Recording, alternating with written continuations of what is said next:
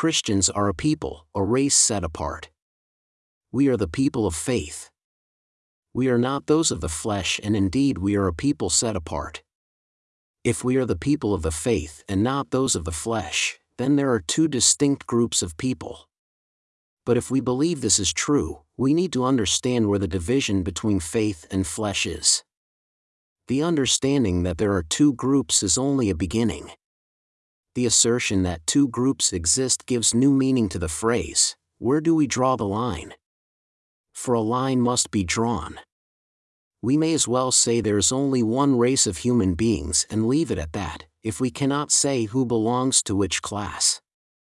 If we have to ask a person which group they belong to, we are not dealing with genuine classes of things.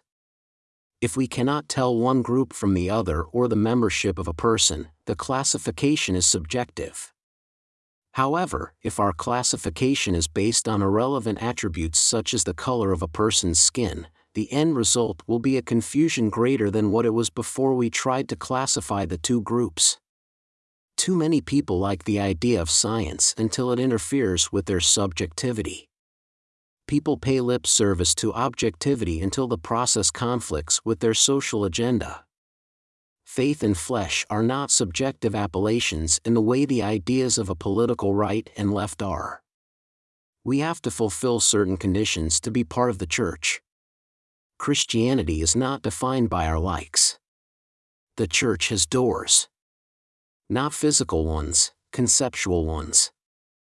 There are entry requirements to become part of the body of Christ. There are criteria one has to fulfill. What the Bible calls the flesh has been given different appellations over the years by those of the flesh, but the Bible associates the people of the flesh with Babylon. Modern manifestations of Babylon are liberalism, secularism, and ethics. The key feature of the liberal system is the formation of laws and the regulation of human activity by means of rules. Laws govern the physical elements, including those of the flesh. This is something associated with Babylon. Anytime you see rules being touted as a guide to human behavior, you know you are speaking to a Babylonian. We will always find that liberals, by means of a regulatory framework, attempt to put you in or under an ethical system to control you. All ethical systems are part of the liberal system, and everything under the ideology of liberalism is rule-based. If you agree to a law or support a regulation, let alone a regulatory body or framework, you are a Babylonian. Rules are nothing more than opinions made by a person with the authority to enforce them. Rules made without the ability to enforce them remain nothing more than opinion. The other feature of a liberal system, other than the imposition of an ethical system, is the power to enforce the rules. Even sororities know this. A sorority would not exist without the rule makers and the enforcers who ensure the rules of the sorority are followed. Liberal institutions are rule-making organizations that differ from each other because of the kinds of rules they create. However, enforcement requires man-hours to be spent on enforcement, and this necessitates access to resources to pay for this work to be done. So, enforcement has to be supplemented with logistics, or a way to funnel the needed resources to the support group. The enforcement function and the regulatory function must include as a central feature a logistical element. There must be laws directed at funding the regulatory body. The laws of the regulatory state and the activities of enforcement unit become focused on extorting wealth from the ones under the law.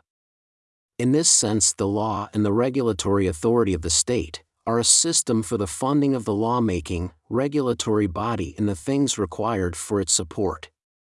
Babylon, in creating legal entities, create idols or human-formed beasts intent on their own survival. The state issues laws that justify the extortion of the state. In this sense, the state is a scam perpetuated on its subjects, but the state in turn justifies those who are running their own scams. A sovereign citizen is unregulated and does not regulate. In this sense, a sovereign citizen is a unit of the market. He or she sustains him or herself by means of his or her own abilities. The market streamlines the productivity of sovereign citizens. The spirit is the market, and the market is a correlate of the spirit. There is no clear distinction between them and no way to divide them. If a person is of the spirit, he will be attracted to the mechanisms of the market. This is a natural feature of a saved person. No one who is saved and who is living in the Spirit will turn his back on the market to promote and defend the regulatory state. This poses a problem for the Christian who lives in and may well support the Babylonian liberal system with its public services and welfare state. The young Christian may be attracted to the idea of social benefits and support the various public benefits offered by the state. But this is not an attitude shared by a mature believer. This is why we see people becoming more conservative with age. This divide between faith and flesh is often manifested as an age gap between the youth who tends to be progressive in the liberal sense and who in later years is likely to have become more conservative. But these petty disagreements between flesh and spirit can be settled with an election, or so some believe. But the problem is, these fractures in the social structure are indications of a fragile system that is about to implode. It is at root a pyramid scheme that is losing credibility. Fundamental issues are not being addressed, because the issue is buried under the lies and promises of a pyramid scam. The media attacks fake news and far-right agendas to make it seem as if this is where the problem is. The problem is in the very structure of the liberal system. Christians are taking the bait and supporting things like MAGA and the Proud Boys, and they favor outlets such as Rebel News, because the media is telling us this is where opposition to the state is. But all of this is controlled opposition, and this is not what the devil fears. But we cannot know where the line between good and evil is until we fully understand what is meant by being in the flesh and living in the Spirit. Being conservative does not mean we are living in the Spirit. Naturally, atheists will associate the events in the Garden of Eden to man becoming atheist, that is, a people who operate independent of the knowledge of God. Man, atheists claim, can know good and be morally independent of God. But that is not the issue. Good and evil as per Eden is not about knowledge per se, but about the consequences of assuming the authority of God. If one knows good from evil, one is the standard. Knowledge cannot come without authority. We often associate this assumption of authority with being as God, and this is not wrong. However, to look at the power of God alone does not give us a clear understanding of what is being told us here. God is the only true source of moral truth, that is not debatable. But the Bible also tells us that it is who the church binds on earth who is bound in heaven, and it is who is loosed on earth by the church who is loosed in heaven. There is authority given to the church. In one sense, the atheist takes over the role of God, but in another, he actually and more correctly takes over the role of the church. This is why this battle we call the battle of good and evil is best understood as the battle between the church and the state. The church is not the individual, and it is not the individual who gets to decide if someone is good or evil. It is certainly not the individual who gets to market himself as good. At the same time, the mob is just a group of individuals. To determine who is good requires more than personal opinion. This is why God ordained the market, it is why the market exists and why the state cannot replace it, try as it may. Yet, it has to be appreciated that when God talks of Babylon, he is speaking of something that opposes him. The Bible calls Babylon a city, but we know the term means more than what is meant when we speak of a conventional city. Regardless of what Babylon might be, we know the state is not the church. To build a nation or a city, a portion of the earth must be claimed. Where this happens and what size this portion is directly proportional to the relative power of the group making the claim. If there is strong opposition, there will be less land claimed. If the opposition is light, then larger swaths of land can and will be claimed.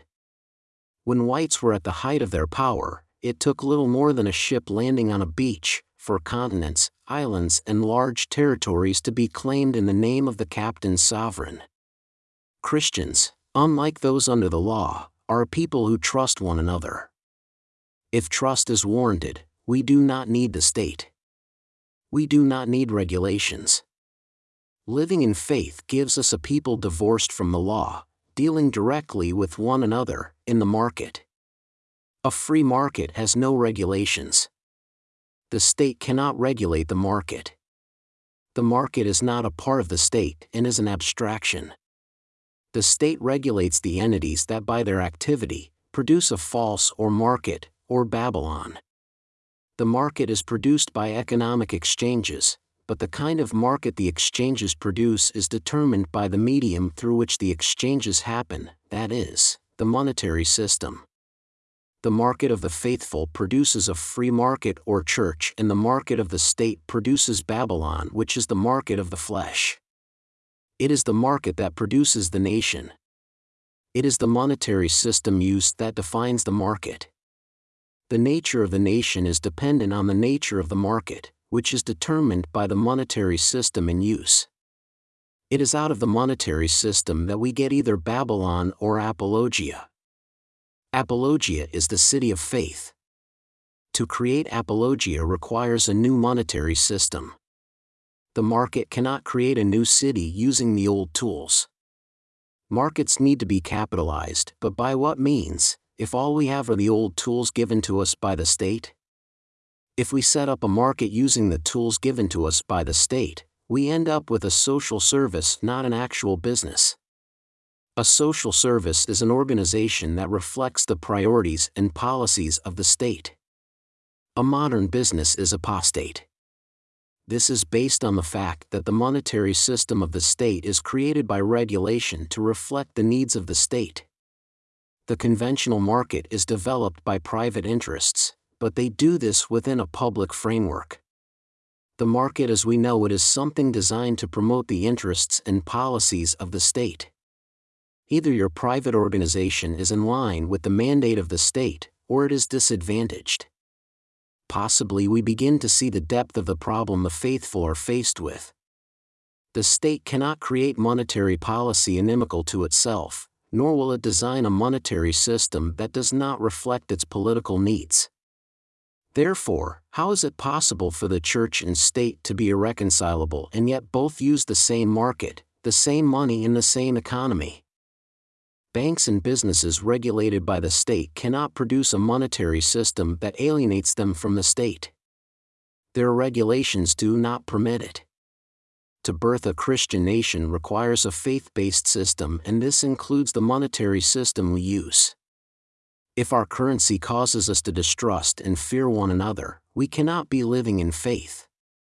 If you create a work of art and I steal it, you have lost its value and I have gained it. But this also happens if I give you a check that cannot be cashed or banknote that inflates, I have still robbed you of value that belonged to you. But what if the state is printing and spending large amounts of money? This not only takes value out of the market but inflates prices while taxing us more and more. Is there not always an undercurrent of fear in the market, and a large degree of uncertainty in our dealings with each other? The regulatory state cannot just control us, it has to separate us. The system instills fear and uncertainty at the same time it regulates to control. To build Apologia we must build on a foundation of faith. There is no other place to start than with believers. A nation of faith has to be built on faith, and so the crucial foundation is Christ. This might seem as if we are making a mountain out of a molehill, but it is this first step that is the hardest and most crucial. The question always is, how do we find people of faith to build the city of faith or church, when Christ himself questioned the possibility of finding anyone of faith when he returns? The Bible has always associated a lack of faith with a faith or reliance on property. If we do not trust God, then we amass property. If we reject the authority of God, we seek the power that comes with the ownership of property. The two are inseparable. the unbeliever cannot lack faith without challenging the power and authority of God. Man cannot acquire property and power without losing faith in God. This is how reality is constructed. But the converse is also true. If we want to have faith, there must be a divestment of property. Divestment builds up faith. This is why Christ instructed the rich young man to sell all he had. It has often been observed how ill-suited humans are for life on this planet. Yet, of all creatures, human ought to be the most adapted, were evolution true. It may seem as we have just taken a turn down an unrelated issue, but the fact that we are not of this world means we must create and live in something that is artificial and man-made. Thus, our human biology forces us to choose whether we will create Babylon or Apologia. The need to process the things of nature to turn them into consumables may seem normal to us modern people, but it poses a serious problem for us. Unlike animals, we are not just forced to be social. Because there are many social animals, we are required to be social in a complex way. We need to be social within a market environment. There's an effort on the part of some of us to try and duplicate the situation of social insects. Some regulators wish to standardize the different roles we play. Even if this might work in a limited way, to benefit fully from our human nature, we need to unleash the potential we have at the individual level. Tyranny works if one only wants order. Tyranny fails spectacularly if one wants a civilization. We see that tyranny, the more absolute it is, controls more property more completely, and ultimately it regulates everyone dependent on the property it controls. It is not a matter of if you wish to eat you must work, it is if you wish to eat you must work at what we tell you for as long as we tell you. The person who owns nothing has no power.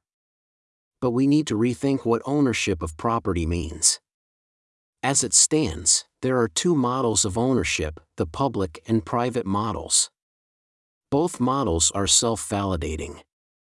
In a regulated environment, if one owns property, one has the authority to control access to it. But in a regulated environment, which means a nation with laws, one never fully owns property. The state always maintains a lien on all property through taxation laws, zoning laws, and use laws both regarding overt and covert use.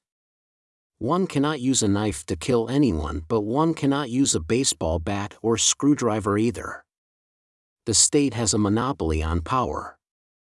The exercise of monopoly power justifies the power of the state over its subjects. Might makes right is the creed of all governments and owners of property. However, logic tells us that if we did not create it, we cannot own it. It is easy to take property away from those who lack the resources to defend it, when ownership is based solely on the exercise of power. The right to own, in this world, is based on the ability to inflict harm onto anyone who opposes your claim. The authority with the most power ends up owning the most property, and the reverse is also true. Apologia is born in faith as an exercise in faith. Apologia is a light to the world in that it shows the world that we can have faith. Faith is trust, and trust requires shedding all ownership claims to what is owned by God. We cannot own physical property because the ownership of property indicates a lack of faith. We own only the value we add to what God created.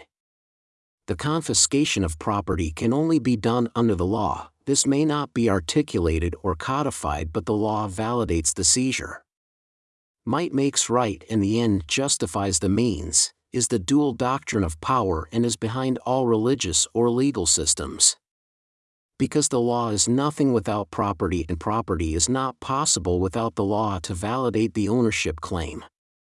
But Apologia is not a religious theocracy, because it does not operate on the basis of law. Apologia is a faith or church.